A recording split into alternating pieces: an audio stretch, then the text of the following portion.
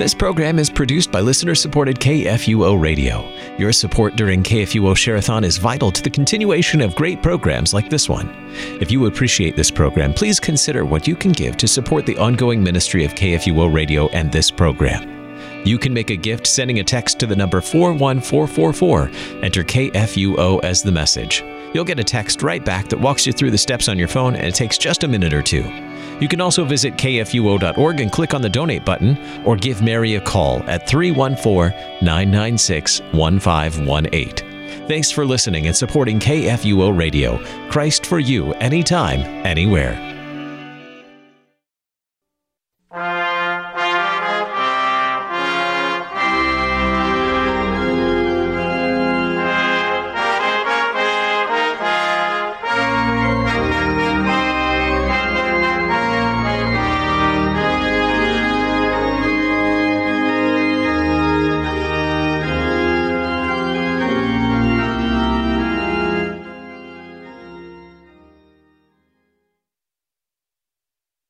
Anywhere. Alleluia, saints of our Lord. Christ is risen. He is risen indeed. Alleluia. A blessed Easter to all of you as we come together this Wednesday, April the 20th, as the light of Christ's resurrection shines on us as we study and pray Psalm 128. We have gotten through all of Matthew, and kind of sad because it was really a blast to be able to study Matthew with many different guests throughout the whole month of March. I had a new guest every single day, and it was an opportunity to not only hear of the ministry around the world, but also to see how God's word is proclaimed faithfully around the world, literally. And so that is something for us as we take a break from that. We take a step back and go to the Psalms. Like I said, Psalm 128. And it begins by saying, blessed is everyone who fears the Lord. And that's something that we often don't think about is fearing the Lord. Like, what do you mean? Am I supposed to be scared? Am I not want to be in the presence of God? How does this look? But it tells us in the Small Catechism, we should fear, love, and trust in God above all things. So what does it mean for us? That'd be one of our questions, to fear the Lord. At the same time, what does it mean to be blessed? Is it be blessed? Loads of cash, perfect health, perfect hair? We'll tackle all of that today, and we'll put on our Christ goggles, open our Bibles, and we'll start praying, for the gifts are ready for you. Thank you to our friends at Lutheran Heritage Foundation for your support of Thy Strong Word. Visit lhfmissions.org for more information, lhfmissions.org. Helping us be strengthened by God's Word, we welcome back regular guest, the Reverend Dr. Nathan Metter, Executive Assistant for Mission and Mercy for the South Wisconsin District in Milwaukee, Wisconsin. I believe he is on. Pastor Metter, are you here? He is not here. Never mind. So, okay. Well, when he comes on, I will let you know. Assuming I'm on. I am on. Okay, very good. See, I want to start this way. Tomorrow begins Share-a-thon. And that's the time each year in late April, typically, that we here at KFUO celebrate the Lord's blessings for many, many years on KFUO, especially this past year through the proclamation of the gospel, working side by side with congregations to make sure that this gospel is proclaimed throughout the world. And for us, one of the great joys we've had on Thy Strong Word is that we have had guests from over 40 different states of the United States of America. We've had 4 different countries. We've had listeners who have written in from 41 different states from 5 different countries since I started in January of 2021. And that is a great blessing to know that we are proclaiming the gospel, not replacing the church, but working side by side with the church to proclaim Christ and Him crucified for you anytime, anywhere. And that's what I encourage you tomorrow and Friday to listen in as we have great guest, Pastor Stephen Tice, who is a regular guest here, will be on tomorrow. And on Friday, we'll have the Reverend Dr. John Ferguson of Peace Lutheran Church, who will be here as well. His church is been a church of the week for many years. They have their worship service on Saturday here on KFUO, and a great supporter of the work we do here at KFUO. But I believe we have the Reverend Dr. Nathan Metter on. Are you on now? I think I am. This is great. So happy Easter and welcome back. All present and accounted for, sir. You are here. So, Pastor, I was just talking about Share-a-thon, and you've been a guest. I don't even know if you know how many years you've been a guest. Do you have any idea how long you've been on KFUO? I know exactly when my first appearance on KFUO was. I was in the old Studio A on the third Monday of September 2006. And I have been a guest on every iteration of this program since then, almost monthly.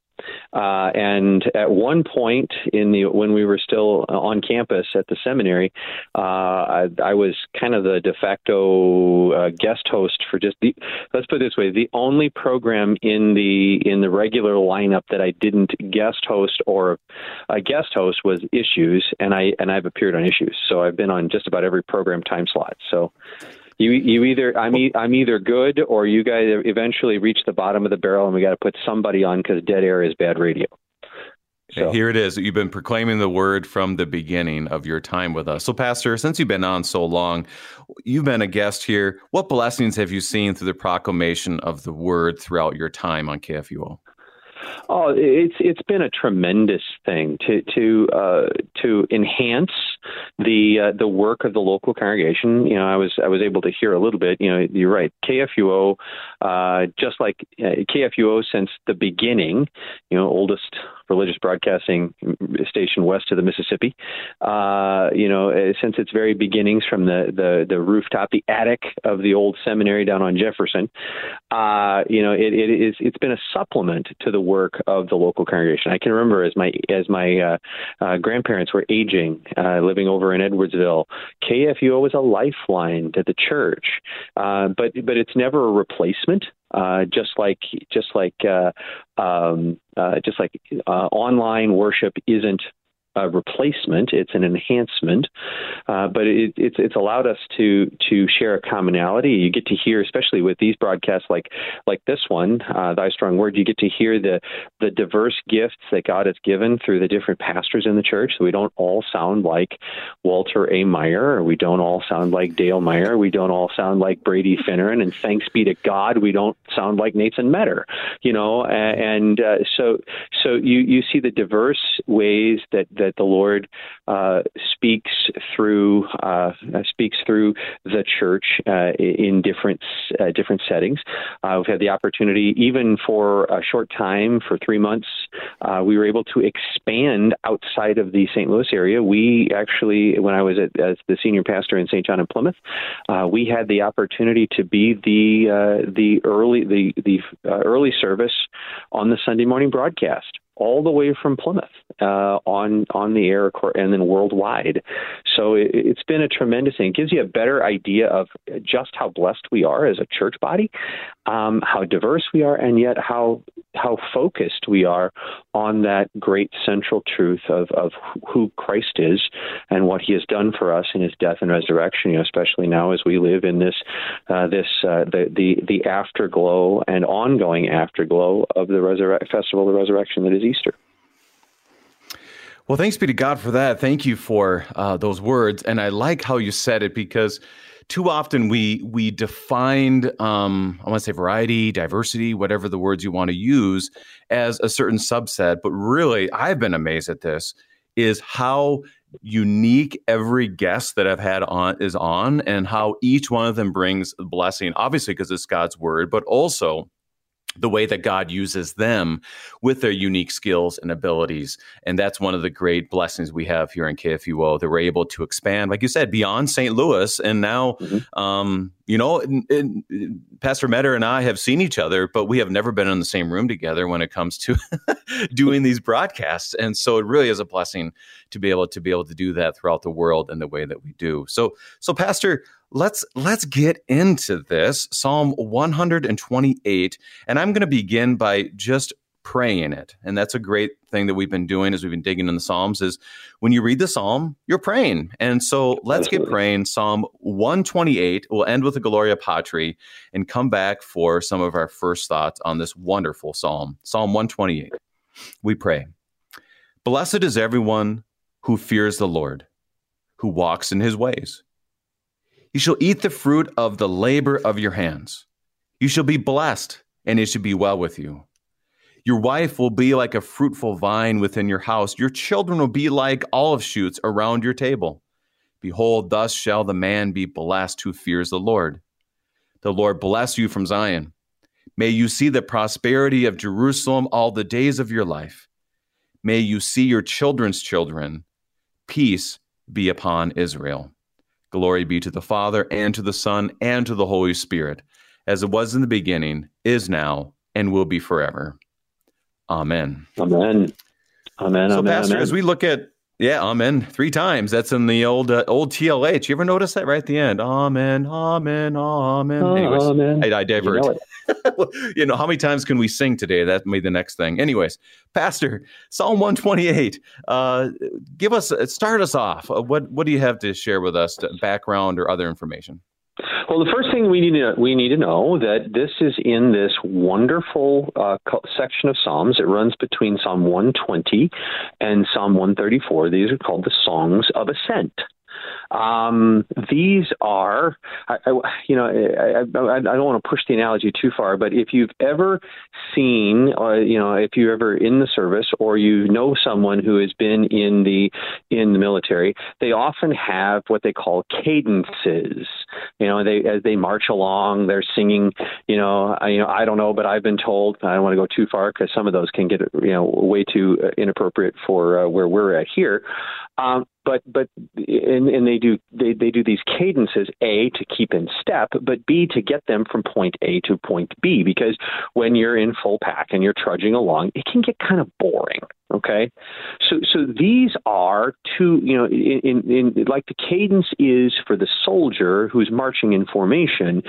These are the cadences, these songs of ascent, these psalms of ascent, are the cadences that the faithful would march to as they were going up to Jerusalem. Now, keep in mind this. Now, I'm gonna. There's a verbal footnote that I have to enter in. This information it comes from your and my dear friend Nabil Noor, fourth vice president of Synod, the Archbishop of Hartford, the Lutheran Archbishop of Hartford, South Dakota, and all around swell dude. When the faithful went to Jerusalem, no matter which direction from where you were at on Compass Rose, you were always going up. You would start at sea level and you would end up somewhere around 5,500 feet. It's not quite Denver and Mile High, but you're going up. And, so if you've ever walked uphill, it takes a little bit of effort. Okay. So, as you're walking up the hill, going from sea level to the top, you need something to help pass and help focus you on why you're taking this journey.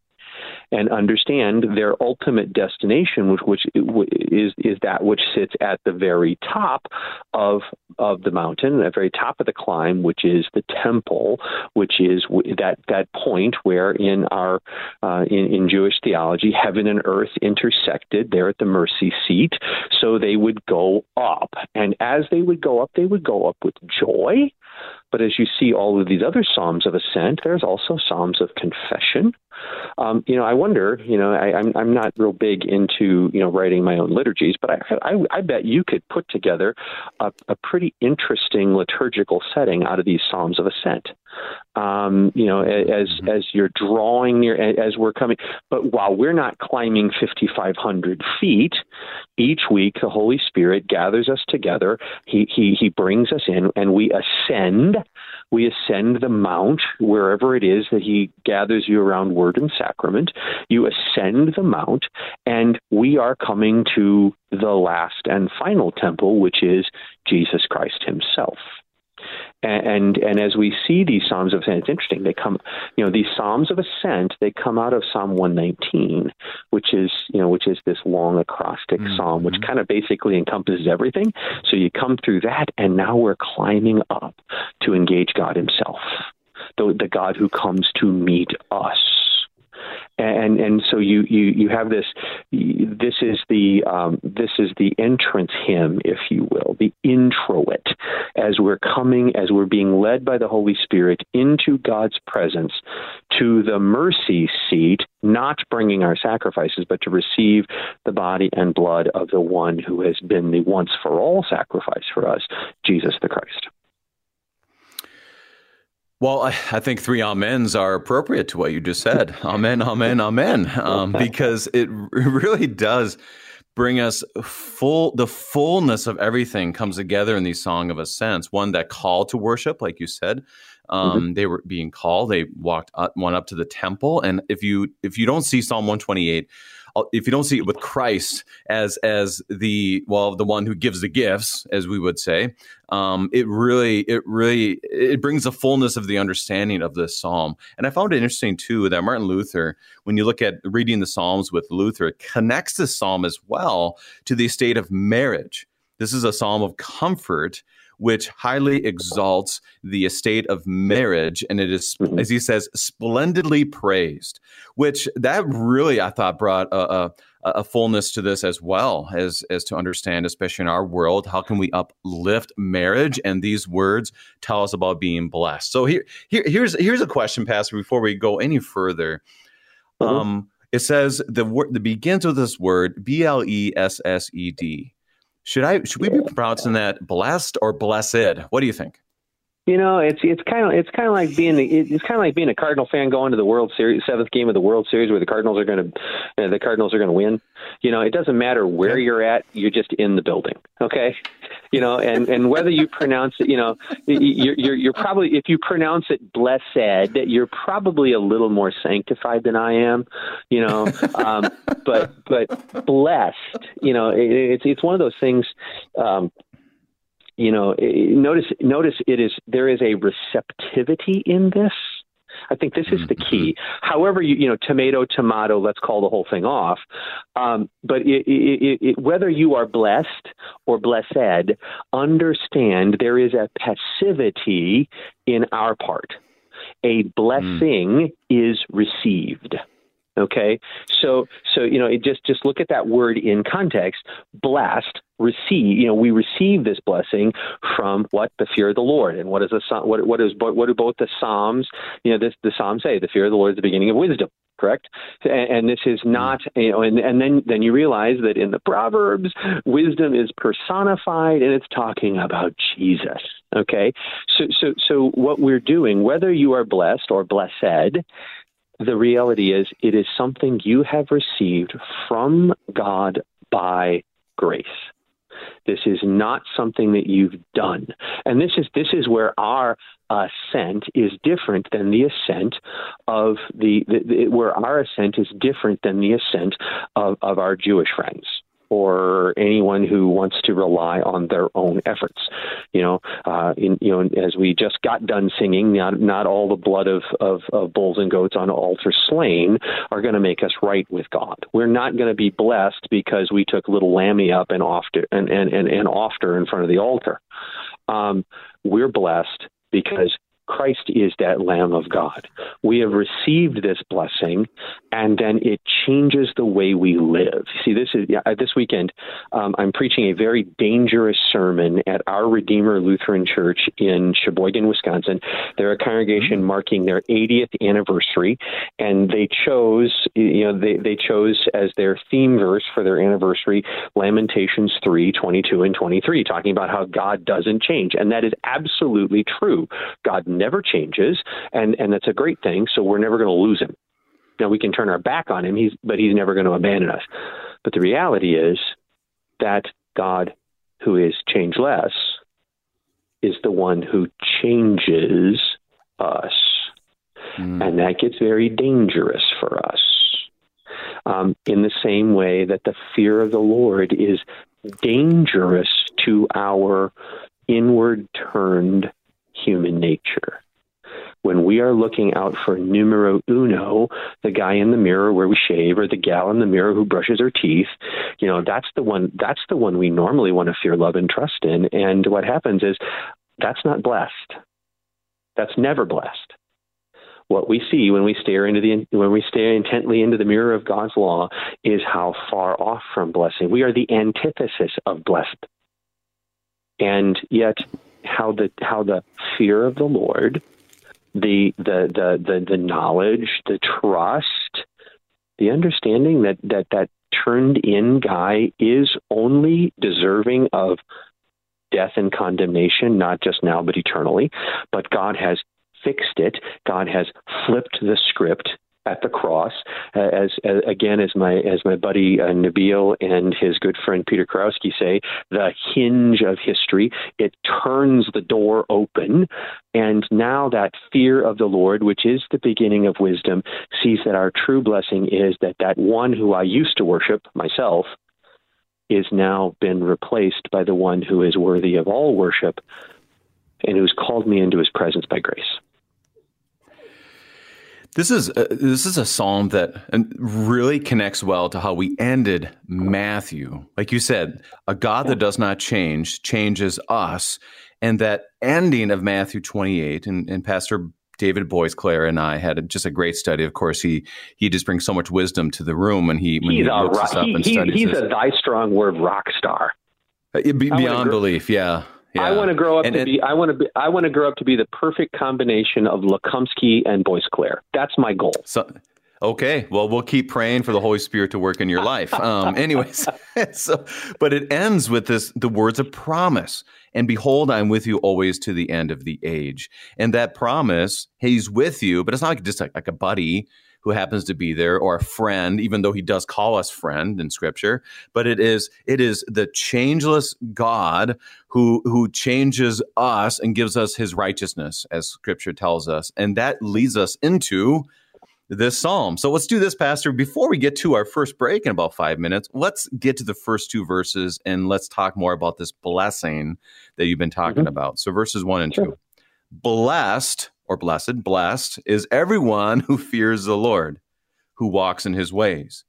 You shall eat the fruit of the labor of your hands. You shall be blessed, and it shall be well with you. Before you give any context of those first two verses here, Pastor, I do want to make sure that we understand blessed. We know that that's a gift from the Lord that we simply receive. And we hear that all the time. People say, I am blessed. And that means that I haven't done the work. It's someone else has given it to me, which is the Lord. Secondly, it says, who fears the Lord. I want to make sure we have that well laid out definition-wise. So what does it mean to fear the Lord? Well, and this is big for us Lutherans because, Luther trots it out in the commandment, in his explanation of the commandments, to fear and love. And your initial response is, whoa. What doesn't the Scripture say? Perfect love drives out all fear. How do these go together? Well, and I think this is where the gift that we have received comes. To fear the Lord is to understand what we deserve and what God gives us. What we deserve is justice. And if you want a just, fair God, you are in trouble.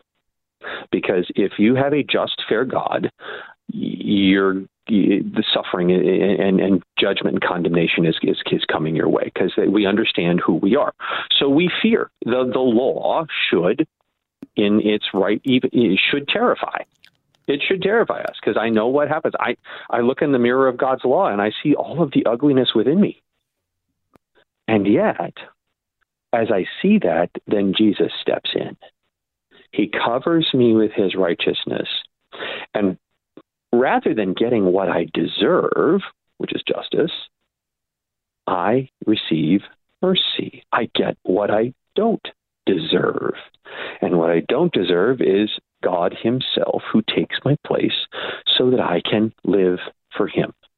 And so that fear gives way to trust. I know that this awesomely magnificent God, who made Sinai rumble and at whose death the ground shook and the earth quaked and split and the bodies of the saints came out, that same all-powerful, awesome God is the God who is for me, not against me. He's the one who has a track record. And that's the beauty of studying the entirety of the Scriptures, is we see we have a track record of a God who shows mercy, who loves us enough to not cast us aside like we deserve, but to bless us in mercy and grace in ways we don't deserve. And he doesn't just do it once. Follow Israel and understand that every time Israel misbehaves, that's us. Every time God lays the smackdown on us, on them, that's us. Every time he restores, that's us. He did it through Israel, through the prophets. He does it for us through Jesus. Now, in these last days, he has spoken to us through his Son. And we see that this is a God who, while he is fearful, is one that we can love because he loved us first. So when we fear the Lord, we are blessed. Yeah. And it speaks about walking in his ways.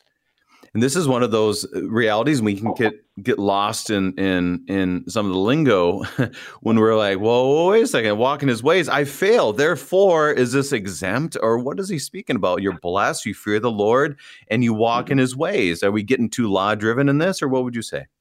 No. When you understand, what does Jesus say about himself? I am the way, the truth, and the life. The idea behind this, the word in there where it says his ways, actually understands is actually the well-trodden path. Okay.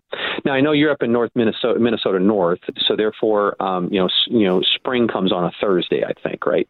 And summer is a couple of weeks later, and then winter starts again. So you guys know what it like. When you're little, and you try and get across. When you're trying to cross the pasture after a big old deep snowfall. Okay. If you got short little legs and you're trying to walk across the pasture that's got several snowfalls worth of snow on it, it's going to be a trudge for you. And eventually you might get tired. You might get stuck. So what happens, what's best for you is Dad walks in front of you and he busts it up and creates a path, a well-worn path that we can follow. And as we stay on that path, our journey becomes easier. When we wander off of it, we get stuck. And that's the way we are. What is it? We are disciples. A disciple is a follower. Jesus is the first fruits of the dead, born from the dead. That means there will be those who follow. He's busted the sod. He's blazed the trail. We don't know where we're going because of our own. We're blind, dead enemies of God. He blazes the trail and we follow. And that's where, we're walking. This is not about us trudging our way through so that when we get there, we can ring the bell and say we won, like some kind of spiritual ninja warrior. But no, we're simply following where our Lord has already blazed the trail. And therein we find the blessing. We have a journey that is far easier than anything we could have ever done on our own. We want to talk more about that, but right now we need to take our break. We are studying and praying the Psalms with Pastor Nathan Metter, and we'll be right back.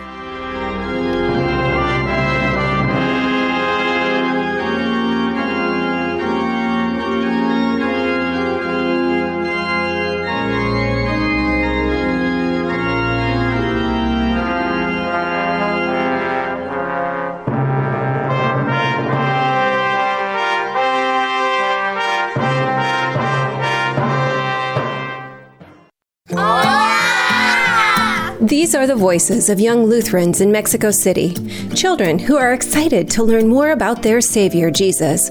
But they need our help because good Lutheran books for kids in the Spanish language are in short supply in Mexico.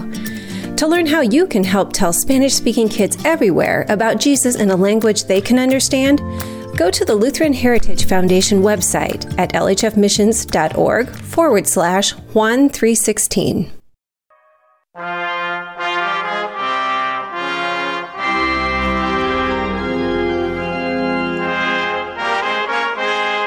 And welcome back. We are studying and praying Psalm 128 with Pastor Nathan Metter. And Pastor, we have gotten through the first verse. And that first verse, I think, encompasses everything as we go through the next 5, because it speaks of the blessing. It speaks about what we receive. It speaks about the realization of what we deserve, as you said, justice in comparison to what we get, which is the forgiveness and love from our Lord. And from that, he has, quote, paved the way for us to live this life in holiness and righteousness forever. So, Pastor, anything else on verse 1 as we've gone through so far? Well, with all due respect, this is where the Psalms are completely un-American. The American spirit the American spirit wants to take the road less traveled. Okay, and yet what we want is the road that Jesus traveled. And you want that path that's trodden down by the nail-scarred feet of Jesus. Now, it may not be as exciting. It may not, it may not be as adventuresome, although anybody who says it's not is lying. But we want that road more trodden by Jesus, not the road. There's a reason why. Wide is the road that leads to destruction. Narrow is the way that leads to eternal life. And it is so narrow that it's the width of Jesus' shoulders. And he is the one who blazes the trail for us. And that's the important thing. Again, we're fixing our eyes on Jesus, just in the same way that our Jewish friends who would sing these songs of ascent would be fixing their eyes on the temple as they climbed the hill. And so that's what we're doing as we are trudging along this well-trodden path, fearing and loving and trusting in God above all things. We have in focus the temple, which is Jesus.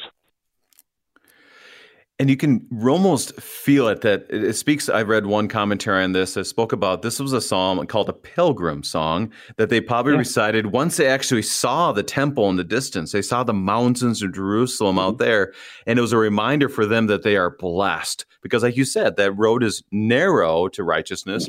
And often we can make it sound like, oh, it's just an awful road to be on. And the psalmist, while they were traveling down this narrow path to Jerusalem, would have been reminded of the blessing to be able to sing that, to receive that, and to know that the Lord had truly blessed them and has blessed their walking toward this holy temple, which obviously we know when we walk towards Christ, we are truly blessed as well. So it just comes together so great.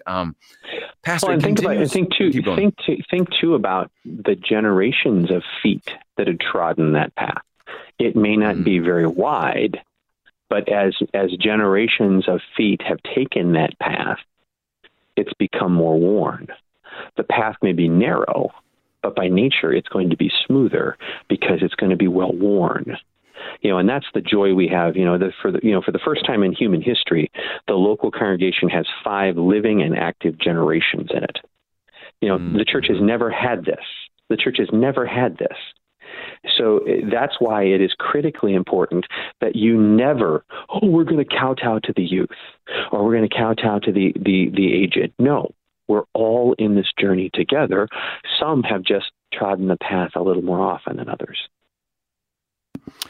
So let's go to the next verse, which speaks about the fruit of the labor of your hands. It says, you shall eat the fruit of your labor of your hands, which makes me kind of hungry at this hour, and you shall be blessed, and it shall be well with you. It extends just with, okay, here's where you're walking, but also speaks about the fruit of the labor. Are we getting back into works righteousness here, or what's happening, Pastor? No, we're going back to the purpose of our creation. This is stewardship, baby. This is stewardship, man. This is what we were created for. And so, remember, man, God had the divine staff meeting in heaven, and they said, let us make man in our image. That doesn't mean that God looks like us. It means we were created to reflect him. So as we are going, now we're starting to sound like Matthew 28.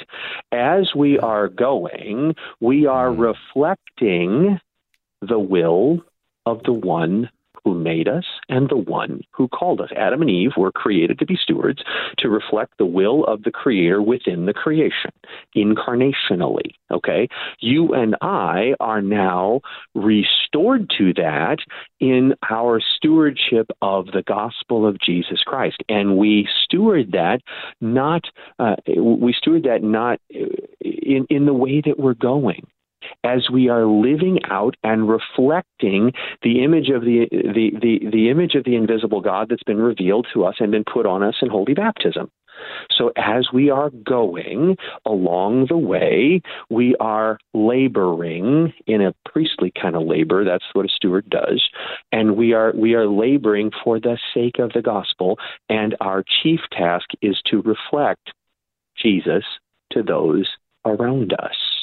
And then we talk about, we're going to be blessed and it's going to be well with us. This doesn't mean that, we're all going to hold hands and sing Kumbaya and nobody's ever going to have, a toothache or a headache or cancer. What it means is we know where we're going and why we're here. We are here to reflect the one who has overcome our greatest enemies, including sin and death.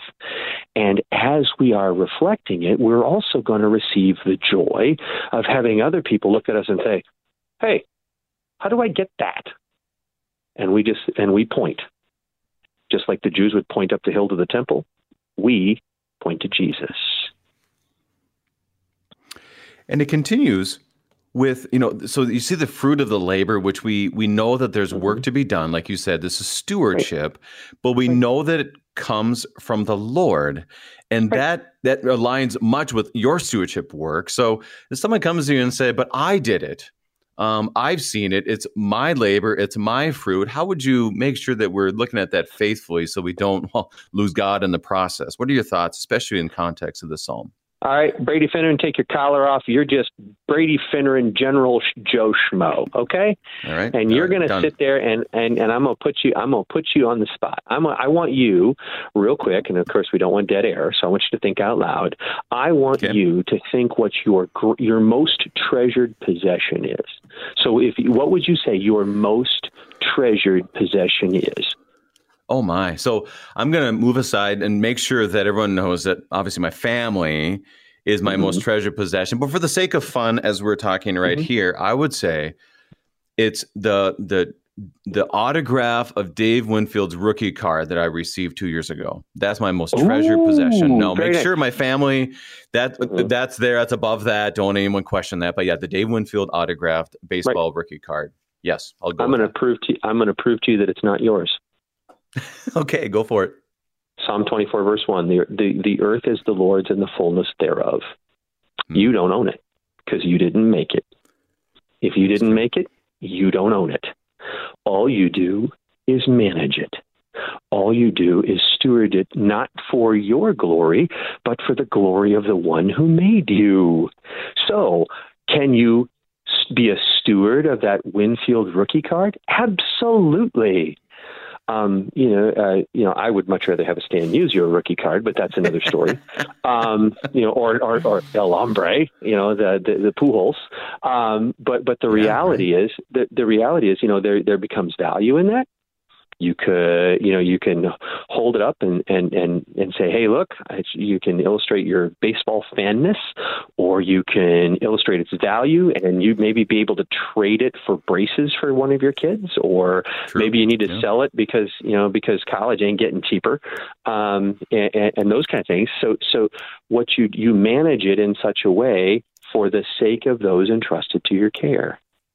Just like you and I as pastors, well, you're a parish pastor, I'm a district shill, but you as a parish pastor, you are a steward of the mysteries of the gospel of Jesus Christ for the sake of those entrusted to your care.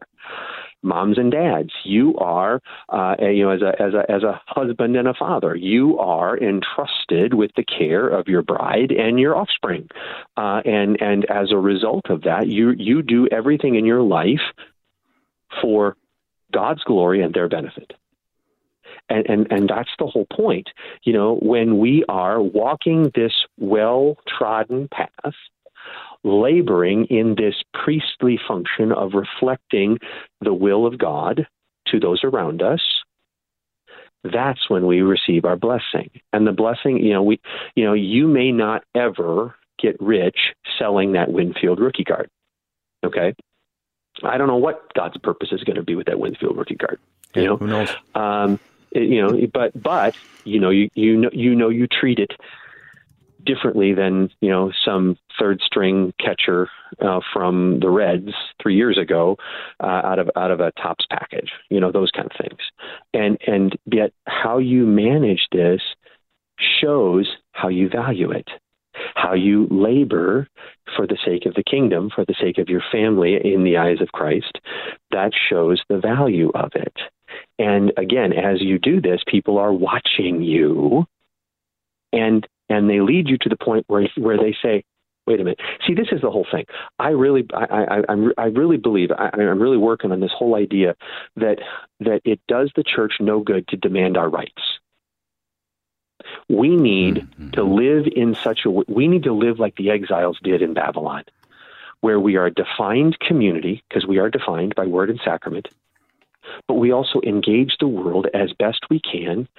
Daniel and Shadrach, Meshach, and Abednego, they all became advisors to the ruling class, not because they demanded their rights, but because they wanted to be good citizens.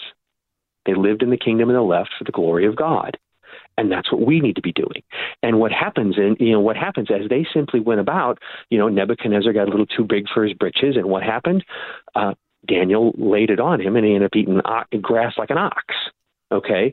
He didn't demand his rights, but at the same time, he continued the well-trodden path. When he was told he couldn't pray, he went up into the room, he opened his windows and faced east. He just prayed. He didn't protest. He just prayed. And I think therein lies where we as the church, we need to live and serve and steward the gospel as exile missionaries wherever we are. And I think and as we are making the ascent to when our Lord returns. Let's continue in verses 3 and 4. As we look at the family, verse 3, your wife will be like a fruitful vine within your house. Your children will be like olive shoots around your table. Behold, thus shall be the man be blessed who fears the Lord. And I want to start this way, as Luther writes, Psalm 128, marriage partners are given this great comfort. They should not look only at the trouble, work, discouragement, and discomfort they feel and experience in marriage. Sound familiar on any TV show? But rather look at the gracious will of God toward them, that their station in life are a gracious creation of God and blessed by Him. Therefore, marriage is dear to Him, and He gives it much more happiness and blessing than discomfort if one believes and adapts oneself to marriage and faithfully remains within it. Great words for us in our culture today, Pastor. What do you have to add to what Luther says? Well, I go back to my work in stewardship. What's the first labor that God really lays on Adam and Eve? What's the first thing He says? Be fruitful and multiply. I have created you. So this is where we see, and we see all of this. This is community. The husband, wife, child relationship. That is the core of all community. It's the core of the worshiping community, because the father was the priest in the household, and then as an extension, the priesthood became fathers to the nation. And in the same way, this is the role that I play for Joseph, Bethany, and Andrew. That's the role that you play for your wife and your children. So we see this not as a drudgery, but as a great source of blessing. I just spent this was the first Easter Sunday in 25 years that I was not placed locally as a pastor on Easter. I didn't have a parish. So we actually went to Baltimore, where my son is a teacher. And my son is the teacher. He directs bands and teaches directs bands and choirs and teaches theology at Concordia Prep in Baltimore. So we were able to be, but all five of us were together in one spot. And it's amazing how blessed we were. Now, do they bicker? Yes, because they're siblings. Siblings always bicker. But you saw the blessing of being in the core community. what it means to be redeemed and metter at the same time. You know, and you know, I pity, and sometimes I get angry with people who see marriage and family as drudgery. You know, because now, are there husbands who are dolts and who make marriage drudgery for their spouse and children? Yes. Are there wives who are shrews who make marriage drudgery for their husband and their children? Yes. Are there children who are little snot brats who make marriage? Yes, but that's the sign of sin. It doesn't mean the institution is bad. But this is the core of where we do our labor. We do our labor in the immediate part of the vineyard where we are. This is where you are that laborer and you find the greatest blessings. You labor for the kingdom right there in the midst of the community where God has put you, your household. This is why every home needs an altar, a family altar. You know, you're not sacrificing goats there, but you gather around the word and you pray for one another and you forgive one another and you restore one another and you labor together with one another. And as you do that, then you feel the blessing of having Christ at the center of that institution of marriage, which is interesting because, if we remember the story of Luther,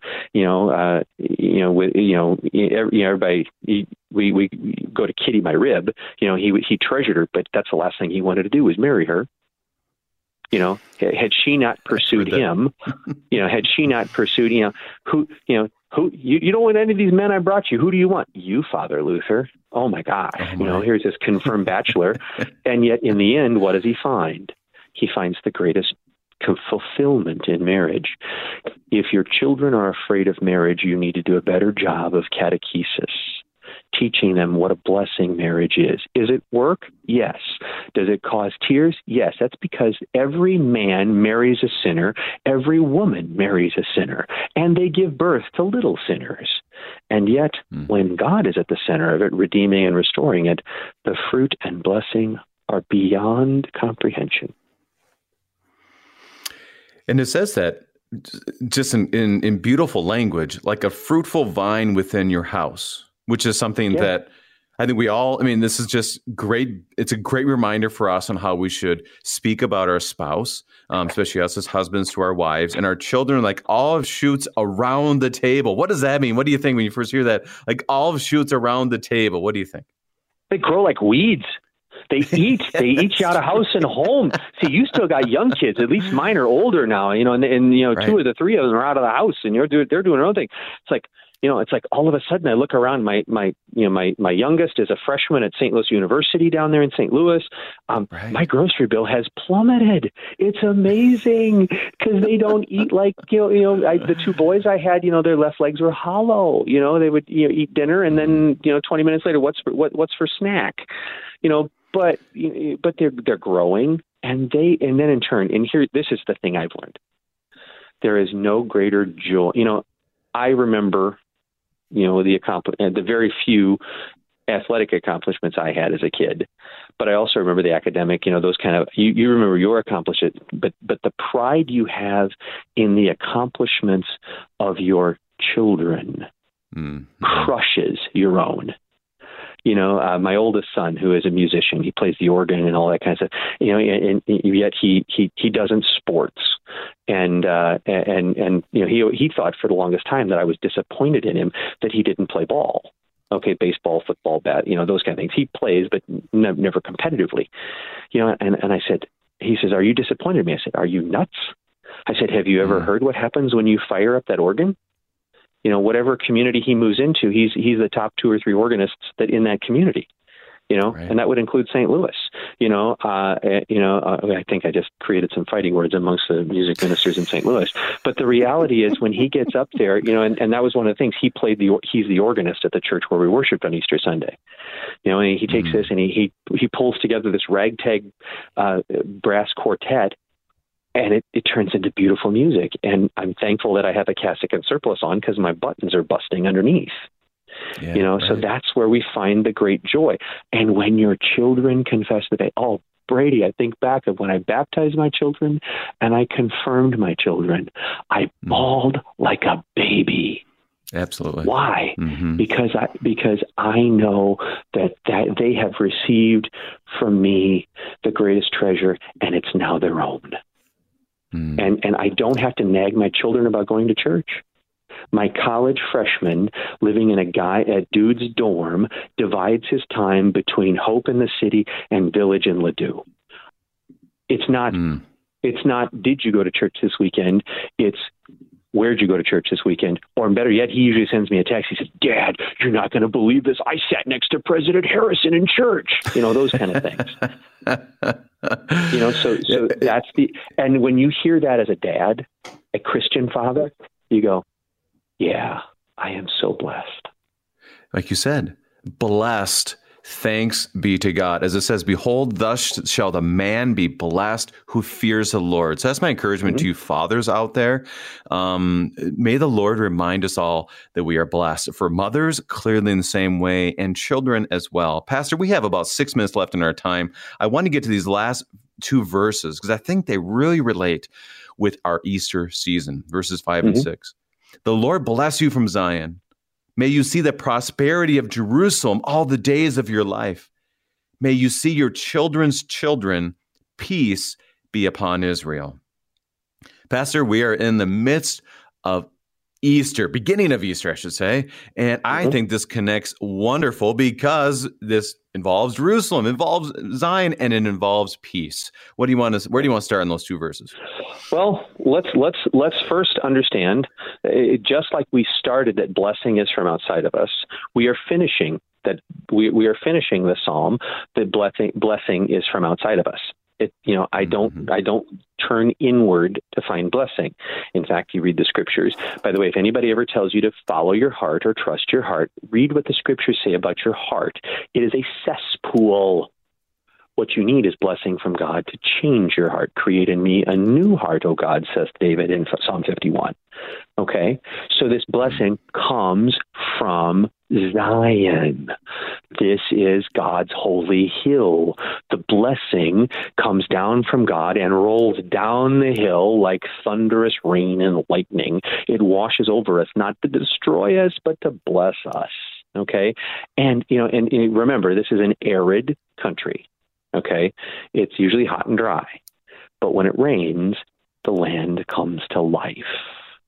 When the rain falls from the skies, when God blesses with rain, it greens up, and that's the prosperity. And what happens is, think about this. Remember, peace. And let's just jump to the end. Peace is not the absence of conflict. Peace, shalom, in Hebrew, that is restoration and wholeness. So when the rain falls from Zion, comes from God down the hill to us and then through us, and we are alivened again. We are renewed and refreshed for the very labor that we have been assigned. Remember, because we're living now after Genesis 3, prior to Christ's return. When we go back to the garden, read Revelation 21 and 22, hint, hint. When we go back to the garden, before we're there, it can be tiresome to be laboring. And yet the refreshment comes from the Lord. This is why, moms and dads, get your kids to the feast, the ongoing feast that is the Feast of Peace from the garden. This is why you need to be in church every Sunday. You need the Sabbath rest from your labors. It's not the Sunday afternoon nap while you're watching golf. That rest from your labors is the burden that God takes off of you when God's man says, in the stead and by the command of Jesus Christ, I forgive you all of your sins in the name of the Father and of the Son and of the Holy Spirit. He's taking that burden off of you because Christ has already done it. You don't have to bear it anymore. You need that rest. And then we are refreshed as the burden is taken off of us. We stand a lot taller and we go back out onto that well-trodden path to bear the fruit that God has given us to bear. And we see, and the prosperity of this wholeness of it and it's generational. This peace isn't here once and then gone forever. It's not use it or lose it. The Wheel of Fortune bankrupt. Like the old Wheel of Fortune back in the days when they used to shop. Once you bought a prize, it was yours to keep. If you hit bankrupt, you didn't lose it. So here's what happened. And we hit bankrupt all the time. The bankruptcy, the bankrupt thing on the wheel comes around. Wah, wah, wah, wah. But we don't lose. We are just restored. Christ owns us. We're bought with a price. The only way we can't lose him, we can walk away from him. That's a willful decision, but we don't lose him. And we see this prosperity over and over again. And that peace and prosperity only comes from our proximity to Zion. Pastor, we have about where Zion is. Get where Zion is. And you don't have to get on a plane and fly to Jerusalem for that. You just go to that altar that God has assembled you around, to that community that he's defined you in. And that's where you'll find that peace and prosperity that David's talking about here. Pastor, a minute left in our time. How would you summarize this wonderful psalm and encourage our listeners? Oh, well, it starts out this way. Look up. Look up. We're climbing the hill. It's hard. I've lost 57 pounds since the beginning of February, so it's a lot easier to walk, but I still get tired. I can't do it on my own, but I still keep going up the hill. Why? Because I fear the one who is so mighty, but I love that one, and I trust that one who has done such mighty things for me. I know when the Holy Spirit leads me up the hill to Mount Zion, I will not be disappointed. So look up. The world that we live in is worse and getting worser. But Zion, it's up there. And you get to go there every week and receive this blessing every week. Don't turn your back on it. Look up, go up, be blessed. Pastor Nathan Metter, Executive Assistant for Mission and Mercy for the South Wisconsin District, giving us God's strong word in study and prayer from Psalm 128. Pastor Metter, thank you for bringing us his gifts. You are very welcome. I'm your host, Brady Finner, and pastor of Messiah Lutheran Church in Sartell, Minnesota. A blessed Easter to all of you. We'll see you at Share-a-thon tomorrow, and the Lord keep you safe in the palm of his hand.